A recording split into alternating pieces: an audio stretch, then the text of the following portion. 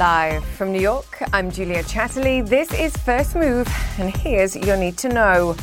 Rising risks, the IMF shaving growth forecasts amid rocketing prices, COVID concerns, and supply chain fears. Coal complications, China's fuel cost surge as flooding impacts mining, and Bitcoin bashing. Jamie Dimon says the cryptocurrency is worthless. It's Tuesday. Let's make a move.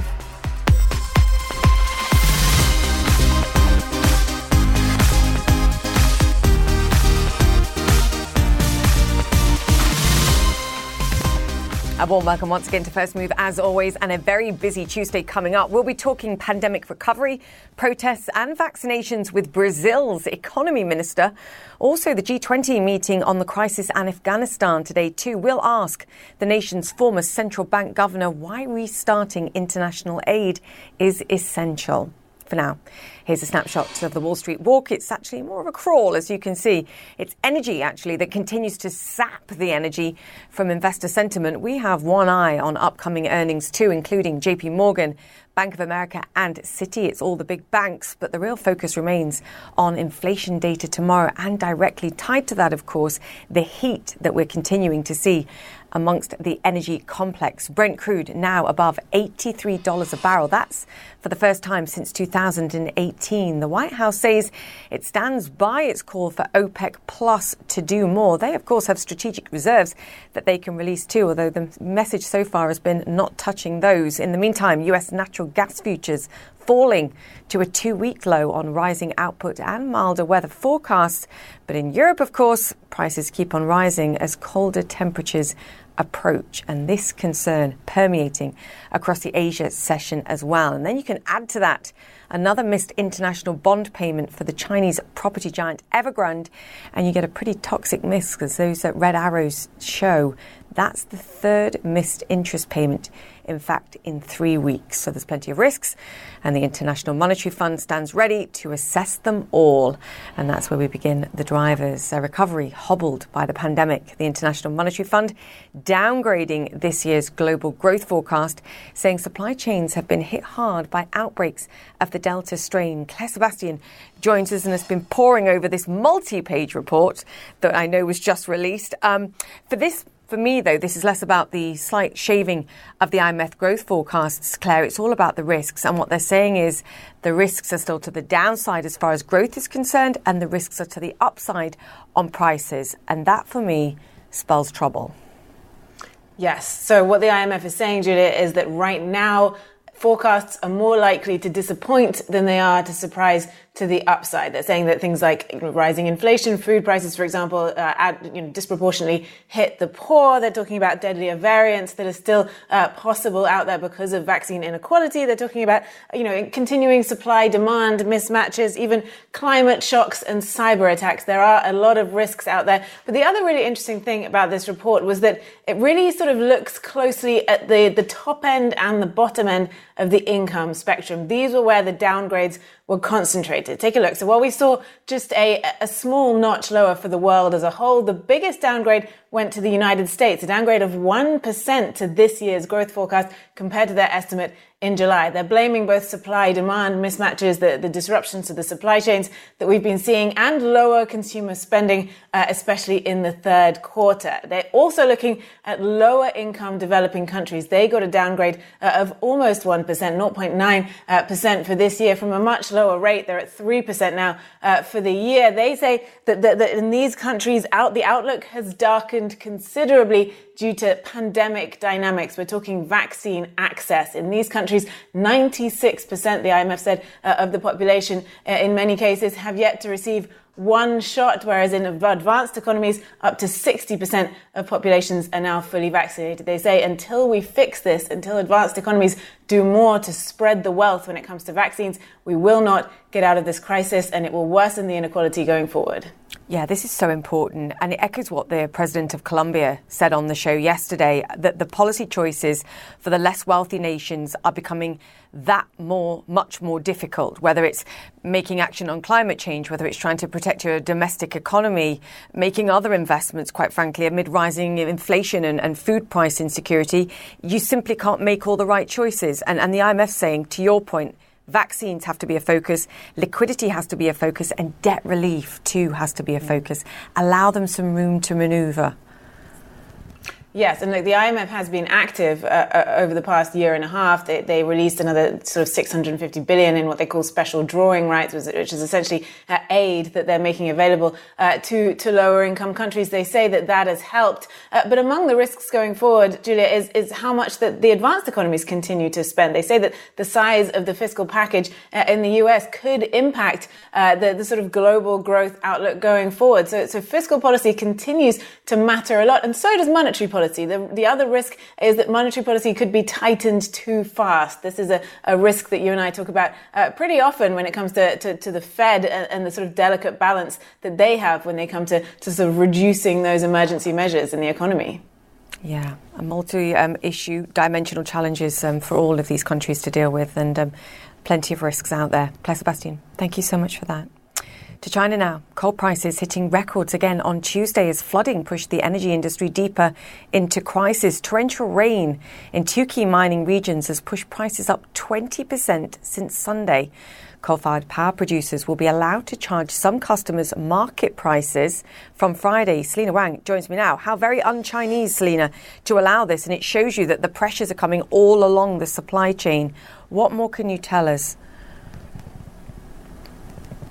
Julia, right, this all just makes Beijing's job so much harder to try and stem this crisis. You have this heavy flooding we talked about yesterday worsening in neighboring Shanxi and Shanxi province, and it's hit these two key mining hubs that account for nearly half of China's coal output. And an accident at one of the coal mines in this region is making matters worse. A roof collapse, killing 4 miners and injuring 4 others, according to state media. The local authorities are still investigating the cause of the collapse, and it comes just days after the local government asked these mines to boost their security checks. Now, this flooding in Shanxi, as we talked about yesterday, has shut down 60 coal mines. Now, most of them have since resumed production, but this comes at a time when China is pulling out all of the stops to try and stem this crisis. It's asked coal mines to significantly boost production. It's also now allowing electricity prices to rise as much as 20%, which is a big deal in a country where electricity prices are regulated. So when coal prices were rising, many of these power companies were losing money. They were hesitant to boost production. But despite these measures being taken, many experts still expect this energy crunch to worsen into these winter months. And these power shortages in China are a result of really a perfect storm of factors. You've got the post-pandemic construction boom combined with China's efforts to tackle the climate crisis earlier this year, shutting down hundreds of coal mines, and now extreme weather making all of that worse. Julia. Yeah, and as you say, the boldest reform, actually, of the power sector that we've seen in decades in China. The fear, I think, is, as we've seen in the past, when they try and, whether under duress or otherwise, enact severe reform very quickly, there tends to be a crunch, and power prices are certainly feeling it. Selena Wang, thank you so much for that report there. OK, let's move on. Bitcoin blasted. Billionaire Jamie Dimon calling the cryptocurrency, quote, worthless. The CEO of JPMorgan Chase insists that this is just his personal opinion. I personally think that Bitcoin is worthless, but I don't want to be a spokesman for it. I don't care. It makes no difference to me. I don't think you should smoke cigarettes either, but now it comes into like, okay, that's Jamie, now JP Morgan. Our clients are adults. They disagree. That's what makes markets. So if they want to have access to buy or sell Bitcoin, it's hard. We can't custody it, but we can give them legitimate, as clean as possible access. Paul and Monica has more. That's what makes markets, Paul, and that's what makes JP Morgan money too. Yeah, obviously, Jamie Dimon may have this personal distrust, dislike, whatever you want to call it, for Bitcoin. But yeah, you're not going to bite the proverbial hand that feeds you. And there are many people that want to be owning and trading Bitcoin, then JP Morgan Chase will clearly try and profit from that, like many other banks and financial institutions around the world have been doing. But Dimon's continued attacks on Bitcoin, they don't really seem to be resonating with the cryptocurrency community, because when you look at Bitcoin prices, we're hovering around 57,000. people have pointed out that when Diamond first made very bearish comments about crypto, September in 2017, where were Bitcoin prices then? 4,500. Is it a bubble? Will it eventually burst? Perhaps. Could Diamond be vindicated? Maybe. But right now, he's clearly on the wrong side of this long-running trade. Yes, there's a lot of people, a lot of rich people actually being driven crazy by his comments, and we'll leave it at that. But he also did make some other points, which I think is very important, and it's something that we've talked about and we continue to talk about on First Move, which is, firstly, I think separating cryptocurrencies from the underlying blockchain technology and perhaps the uses, the positive uses that might have. And is already having, I think, in certain cases in the future. He also raised questions, and this goes to the heart of the investment thesis that a lot of crypto crazies and positive crypto crazies make, and that is the limited supply of Bitcoin. What did you make of this? Yeah, I guess, well, let's tackle that last point first, Julia. It's a little bizarre to question the long-running argument that you have this 21 million cap on Bitcoin, and that does give the bulls an argument that you do have a supply being something that will be fixed. I mean, I don't know why Diamond in his comments didn't really give any firm evidence for why he doesn't think that may be the case. So it's kind of like me saying, Julia, the sky isn't blue. Well, just go outside and take a look, and I'm clearly wrong. So I'm not sure exactly where Diamond is getting this notion that Bitcoin may not be something that has this algorithm in place that will limit supply and could lead to more demand at a fixed supply. But getting back to the other point, Diamond is right, and he's not a total digital payments bear. JPMorgan Chase has something called JPM coin that is allowing people to make payments digitally. He, I think, just makes the argument that the Federal Reserve and central banks around the world are likely to dominate digital money going forward, and that could be a problem for Bitcoin, Ether, and these scores, the thousands of other cryptocurrencies out there that could fall by the wayside if governments wake up and decide that they want skin in this game in a major way. I know. I mean, the only challenge I would make to your analogy there is it's like saying the sky is blue while being in a room without windows, because what he's saying is he can't check the algorithm himself, perhaps, and therefore he's a skeptic. But of course, I guess others have. Yeah, Paul, we're going to talk about this again, I'm sure. No end of Jamie Dimon comments as far as this is concerned. Meanwhile, JPMorgan makes money.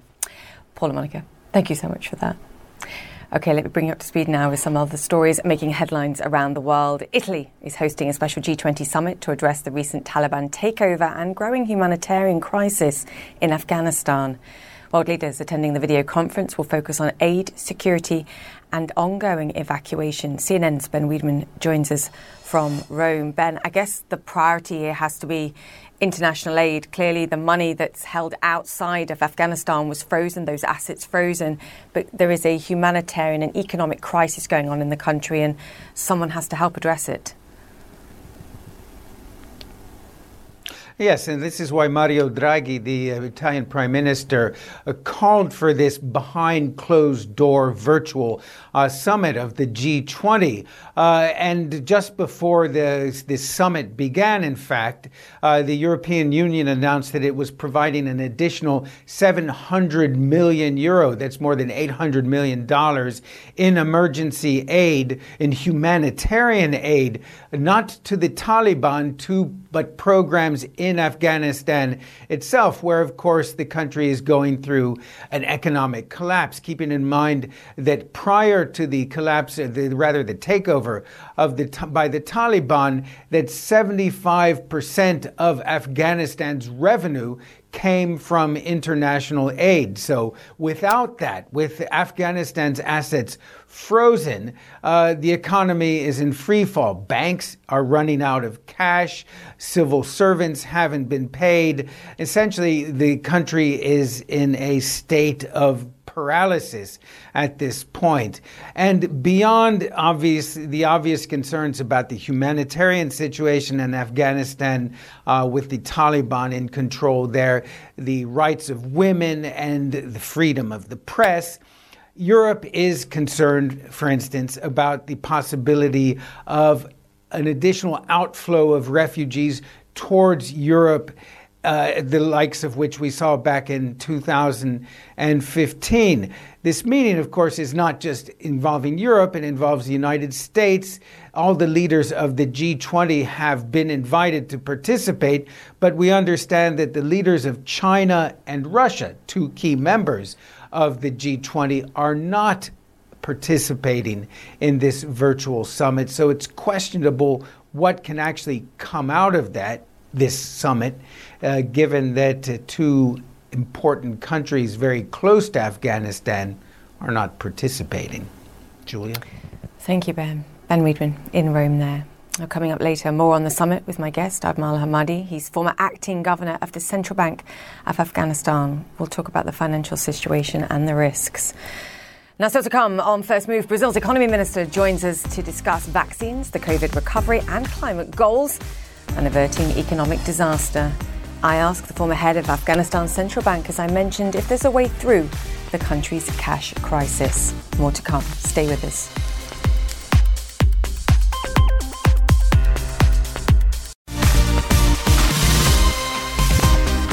Welcome back to First Move. Brazil was one of the countries hardest hit by the coronavirus, with over 600,000 people having died. Only the United States has lost more people.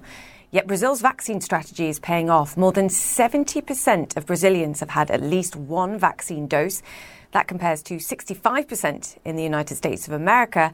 And the economy is fighting back too. The International Monetary Fund says it's now returned to its pre-pandemic level and is predicting 5.3% growth this year, though unemployment remains high at over 14%. To talk through this with us, joining us now, Brazil's economy minister, Minister Paulo Guedes. Minister Guedes, fantastic to have you on the show. Thank you for joining us. I think the statistics speak for themselves. There are great challenges. The economy was hit by the coronavirus, but there are also reasons for optimism in the recovery. How optimistic are you, sir? Oh, hi, Julia. Well, I'll just update the facts on vaccines. Mass vaccination is, a matter of fact, advancing so fast that we have already 90% of population, adult population, that received already the first dose, and 60% of the whole population, adult population, that received, that are fully vaccinated.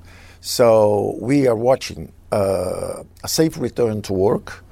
The economy is rebounding very sharply. Brazil dropped less than most advanced country, recovered faster, and is growing higher than the average, not only of Latin America and the Eurozone, but also the advanced countries. So we digitalized 68 million people. We provided direct income transfers to the most vulnerable citizens. We mass vaccinated the population, the adult population. We created more than 3 million new jobs from the bottom. We recovered in a V-shaped, very strong recovery, creating a lot of jobs, 3.5 million new formal jobs and another 3.5 informal jobs. And hard facts are clear evidence that our policy responses were effective because we preserved 1/3 of the formal jobs with our job preservation program, helping, instead of the company firing the guy, they would call us, since we digitalized 68 million vulnerables, and then we would give a supplement for the wage payments. So we spent 10.5% of GDP primary deficit, and we bounced it back to 1.5% again this year. So we sustained a double commitment. Health in first place, preserving lives, but on the other hand, fiscal responsibility. So all expenses paid on health services, on vaccinations, we cut on the other side. We controlled, we didn't give wage increases during these 2 years. We are implementing structural reforms. I think Brazil is the only country in the world that is implementing structural reforms during the pandemic. Independent central bank, fiscal triggers, regulatory frameworks. We are changing the regulatory frameworks for oil and gas, for electricity. Brazil is now the largest investment frontier in the world. Minister, you have a lot going on as you've laid out, and I want to congratulate you on the progress on vaccinations, which is in a huge achievement, I think, given what we're seeing elsewhere in the world. But I do want to ask you, in light of what you've said, and you mentioned the economy and the fact that you're trying to build jobs and the progress that you've made there. In some ways, the handling of the pandemic came at great cost. Human life cost. And it was a choice made by the government, and no, the government's been criticised for it, and we will look back, I'm sure, and talk about it. Was it the right choice to continue to try and battle to keep the economy open, to preserve jobs as best you could, even at the cost of human life? Is that what you're saying? I don't think this is fair. I think it's political noise. I don't think Brazil made a choice. Quite the contrary. Our choice was exactly to preserve lives in the first place. That's why we spent 10.5% of GDP in direct income transfers to poor people so that they could practice social distancing. That's exactly what happened. We lost 1 million formal jobs in 40 days, 45 days, and we preserved lives, exactly extending the social programs, decentralizing money. So there is a lot of political noise saying that we made a choice, the wrong choice. It is quite the contrary. We made the right choice. We preserved lives. We practiced social distancing. I myself went for 1 year and a half. I didn't go to my home in Rio de Janeiro. I spent the whole time in Brasilia working with social distance, with masks, with vaccination. So it is a political noise. All information has signals and noise. The signals we are giving is exactly that we practice social distance. That's why GDP collapsed 4.1%. That's why unemployment blew higher. But then what happened is that we are vaccinating, mass vaccinating, and the economy is rebounding. And we preserve it. Minister, I want to interrupt you because I do want to talk about the future. I want to talk about tackling unemployment. I also want to talk to you about rising prices, because I know this is another challenge that you're facing and you have to tackle. What's the plan as far as getting more of those jobs back? And how concerned are you by rising prices? Well, first about investments and growth. Because we are changing the regulatory framework, we already have investment commitments of more than $100 billion on oil, on natural gas, on renewable energy, wind, eolic energy, on cabotage. So Brazil is really, with its regulatory framework changes, is already received $100 billion investment commitments for the future. So the big challenge now that we are facing is how to transform a cyclical recovery out of the COVID based on direct income transfers and sustainable consumption. We want to transform this into an investment-based recovery. That's the big challenge ahead. And again, I think Brazil will surprise in the upside. People were saying that Brazil would collapse 10%, and I saw Spain more than 10% drop. I saw Italy more than 8%. I saw UK more than 9%. I saw France more than 7% drop. I saw Germany more than 5%. I saw Japan 4.5%, and Brazil 4%. Exactly because we practiced the social distance. We waited for the vaccines. When the vaccines came, we mass vaccinated the population, and the economy bounced back. I guess the counter to that would be that they lost, as a proportion, less lives. And I don't want to debate it again because, as you say, it feels like political noise. But the comparisons in growth aren't accurate unless you're comparing the human cost too. Minister, we had the president of Colombia on the show yesterday, and he was saying for less wealthy nations making choices now, and it goes exactly to your point about investing for the future, talking about perhaps climate investment as a specific example. He said that the international economy need to allow more leeway for spending for countries like yours. So climate spending, for example, shouldn't be included in the deficit calculation. There should be debt forgiveness for positive investment in things like transitioning your economy and climate spending in particular. Would you agree with that? Because that would help. Julia, we spend more than double the average of emerging countries and 10% more than the average of advanced economies, saving lives. So I do not accept your narrative. We spend more money saving lives than you. We spend more money saving lives than advanced countries, 10% more. And we use double the expenditure saving lives than the average of emerging countries.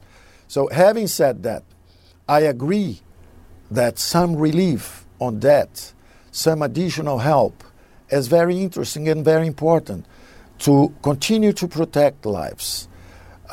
So be sure of that.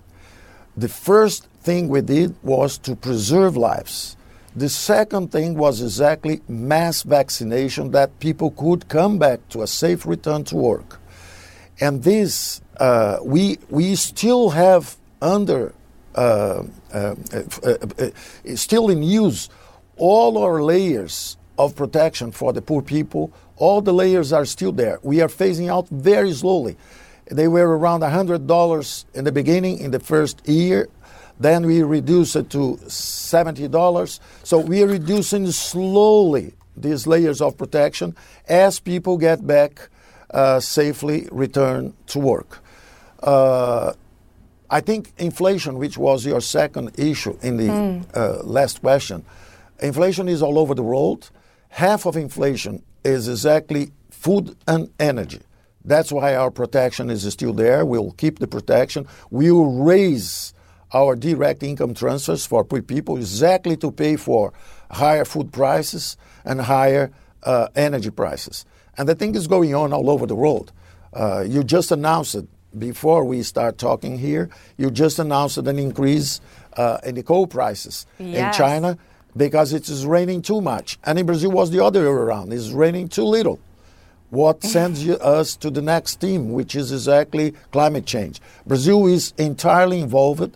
We'll be in Glasgow announcing our Green Growth Program, our entire responsibility, commitment, accountability with responsiveness to the climate change challenge. So it's $2.5 billion announced exactly with sustainable infrastructure, with climate change. We know the future is green. We know the future is digital. And we'll be there. Brazil is a green power, and Brazil is the fourth largest digital market in the world. And you're also among the top 5 nations of issuers of green bonds. I saw that as well in your climate report as well. So we will talk again about your focus on climate, because I am actually fascinated in the work that you're doing, and I actually think that's misunderstood. But I do want to understand, and I'm sure you'll forgive me for the question. I want to ask about the findings from the Pandora Papers. And they revealed that you had significant wealth held abroad. And I think there's 2 questions, really. There's one of transparency and whether the Brazilian people had the right to know. And then I think there's a question of whether you've benefited from things like the fall in the Brazilian real. So can I ask, have you done anything wrong? Do you feel like you've done anything wrong? It is a good question and a chance to explain. Yes. I've done nothing wrong at all. As a matter of fact, before assuming office, I sold my participation in most investments I had directly that I could affect.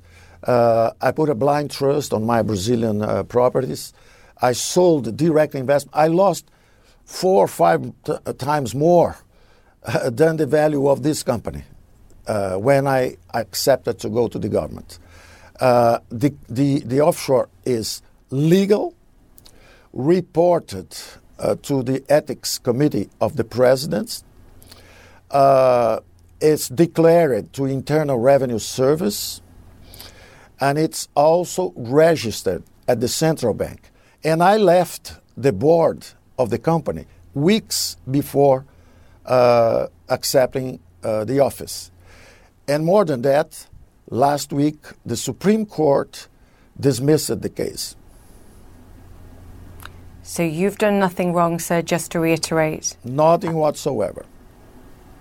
Minister, it was great to talk to you. Thank you for joining us. Thank you for answering my questions. And please come back and talk to us soon, because I received your climate report very early this morning, and I would love to talk to you specifically about that, because I know there's a lot going on in your country. Thank you, sir. Thank you very much, Julia. Thank you. Brazil's Economy Minister there, Paulo Guedes.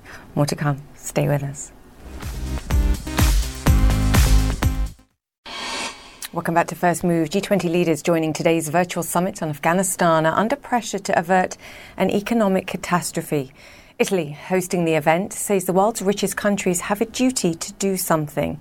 Since the Taliban takeover, banks are running out of dollars, while access to foreign currency and international aid has been blocked. My next guest is a former acting governor at the central bank who was forced to leave the country for the safety of his family.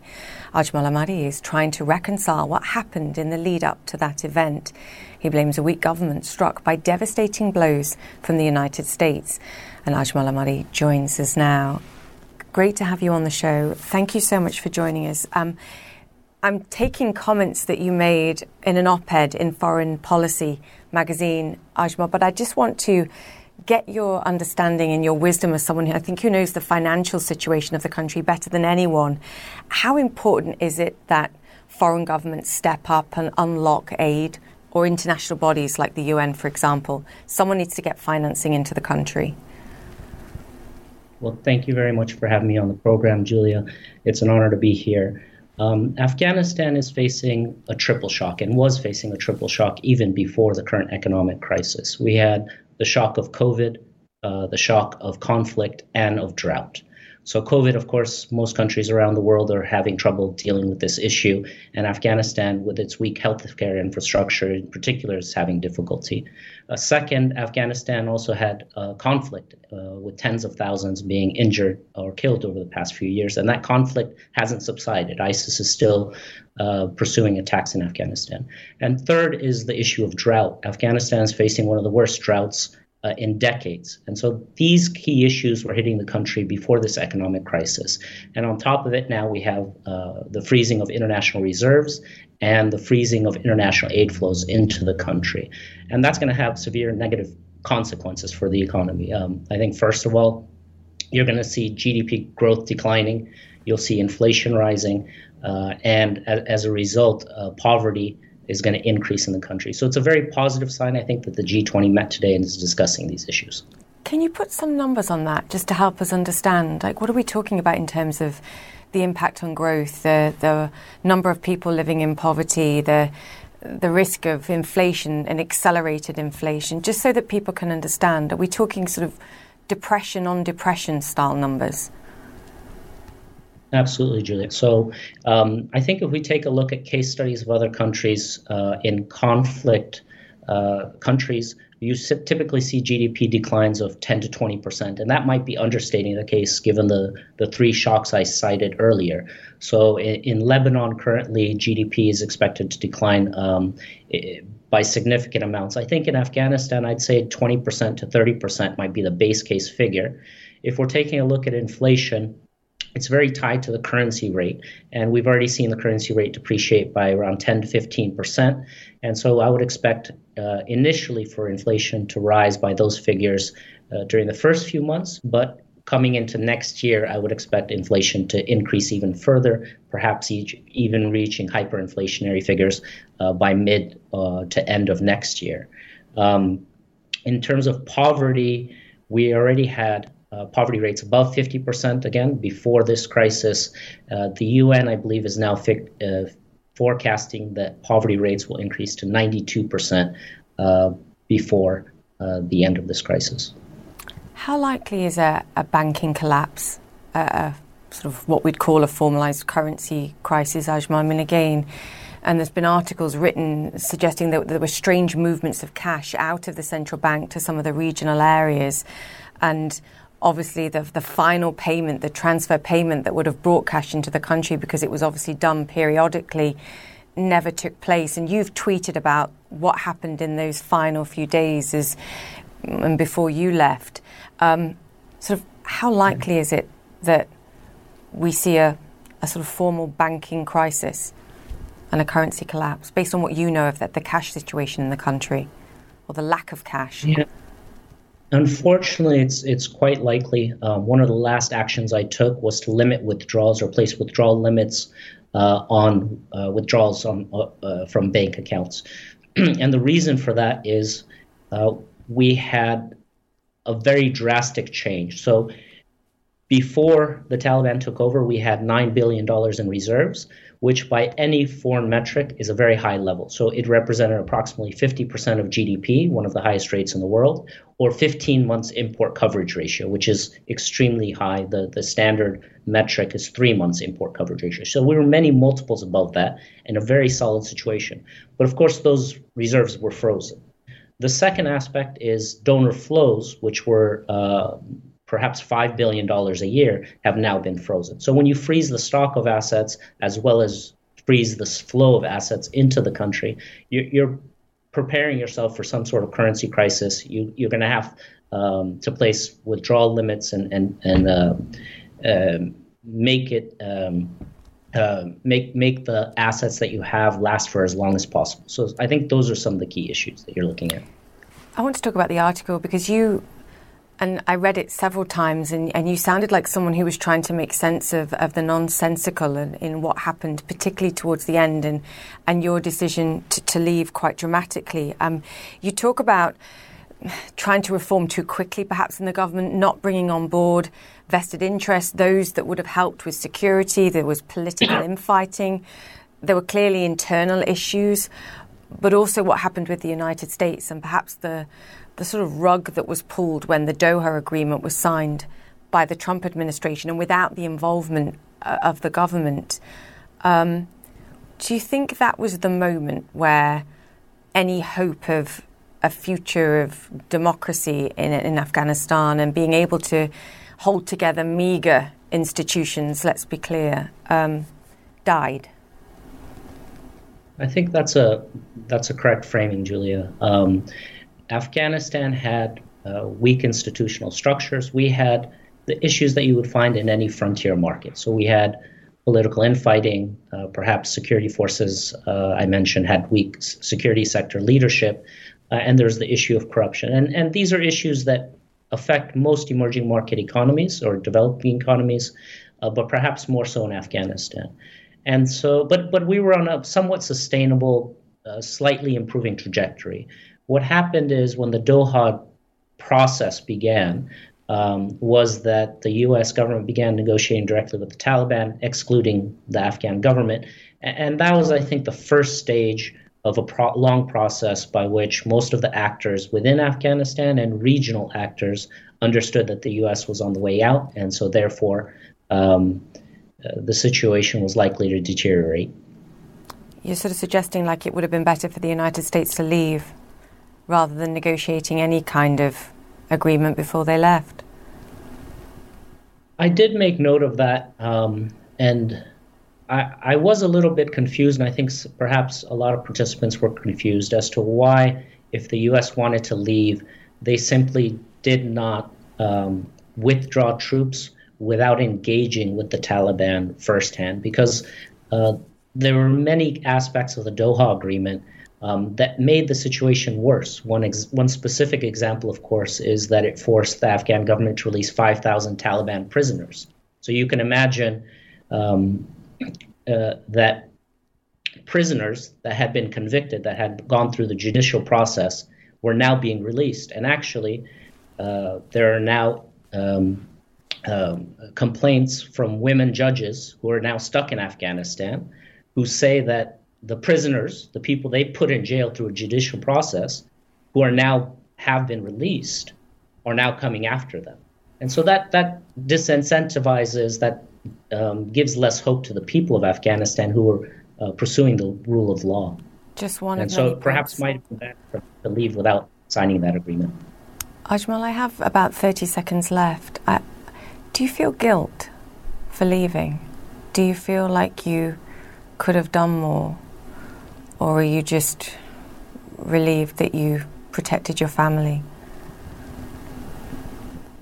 I think I feel guilt for the staff that I have. I have staff working at the central bank, some of whom were still there. In particular, we have female staff who have been now told to stay at home. And these are women who have received bachelor's or master's degrees in finance, who are working for a professional central bank and now don't have a particular place to work and don't know what their next step is. So I think from my perspective, that's where I wish I could have done better during the evacuation. But I'm glad that this wasn't a macroeconomic or economic collapse. It was rather a political and security sector collapse. And so for that, I'm glad we managed the macroeconomic situation professionally. Yeah, you were trying to build a future.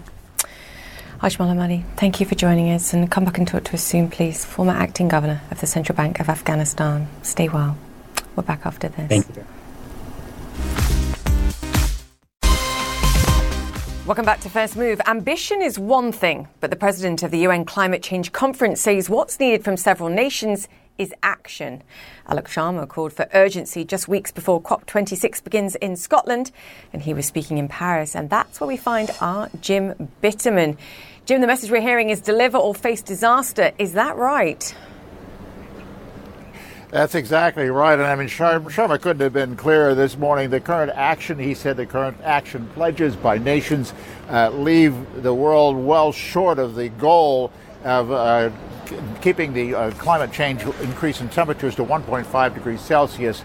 In fact, it'll be far over that if countries don't step up, according to Sharma. He said, if temperatures continue to rise, we will step through a series of one-way doors, the end destination of which is climate catastrophe. And he had some dire predictions for those who were assembled to hear him this morning. And there'll be more people assembled to hear him when he speaks in Glasgow as the president of COP26 just 3 weeks from now. And I think he's trying to rally support ahead of that, especially support from the G20 nations, which account for about 80% of the greenhouse gases that are polluting the atmosphere and raising the temperature, Julia. Yeah, I mean, we're seeing rising prices, but without smart policy action, we could see rising energy prices the same way as we're seeing today. So we've got to get this right. Jim Bitterman, thank you so much for that. OK, after the break, a billionaire brag. Being only the world's second richest person is a pretty good problem to have. But that hasn't stopped Elon Musk from saying something about it. We'll explain next.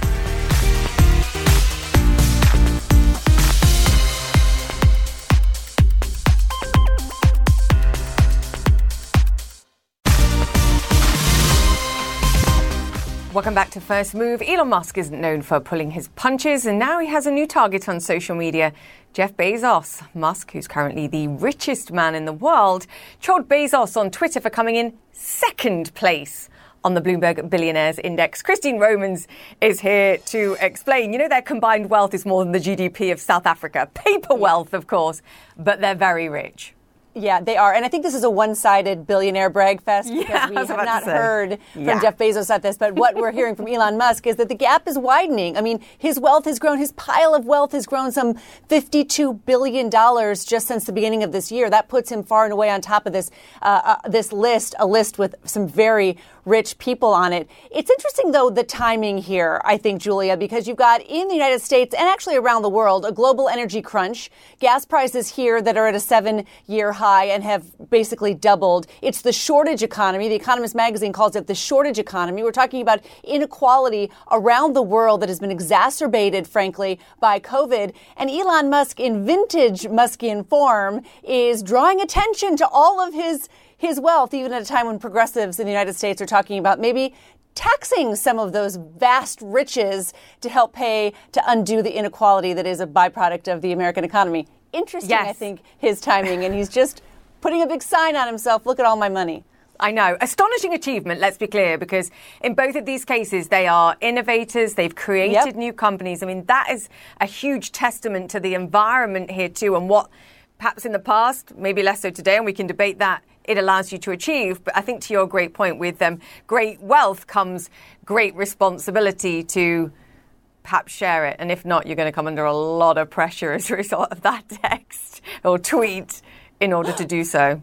Exactly. And a lot of people this morning are talking about maybe this is sort of frat boy kind of behavior from Elon Musk, right? To put a silver medal around. And he's, had other kind of worse than frat boy type humor about Jeff Bezos before. So, I think it is vintage Elon Musk. And this is why some people, frankly, adore him, right? Because he just says what he wants to say, tweets what he wants to tweet, and makes money all along the way. And we talk about it. Wait till energy prices get so high that you can't afford the electricity to recharge your electric vehicle, and then some of that paper wealth dissipates. Yes, Christine Romans. Thank you for nice that. To see you, Julia. As always, a pleasure. Yes. And that's it for the show. If you've missed any of our interviews today, they'll be on my Twitter and Instagram pages. Search for @JChesleyCNN. Stay safe. Connect the World with Becky Anderson is next, and I'll see you tomorrow.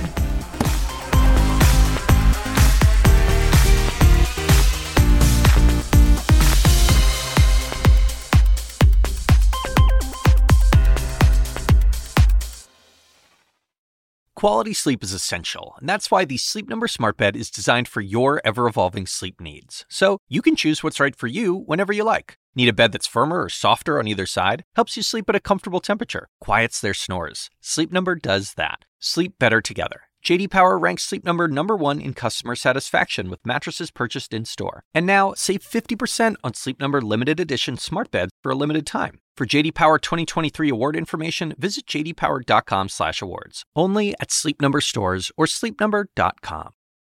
I'm Dr. Sanjay Gupta, host of the Chasing Life podcast.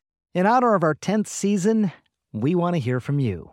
Leave us a message at 470-396-0832 and tell us how you chase life. It could be used on an upcoming episode.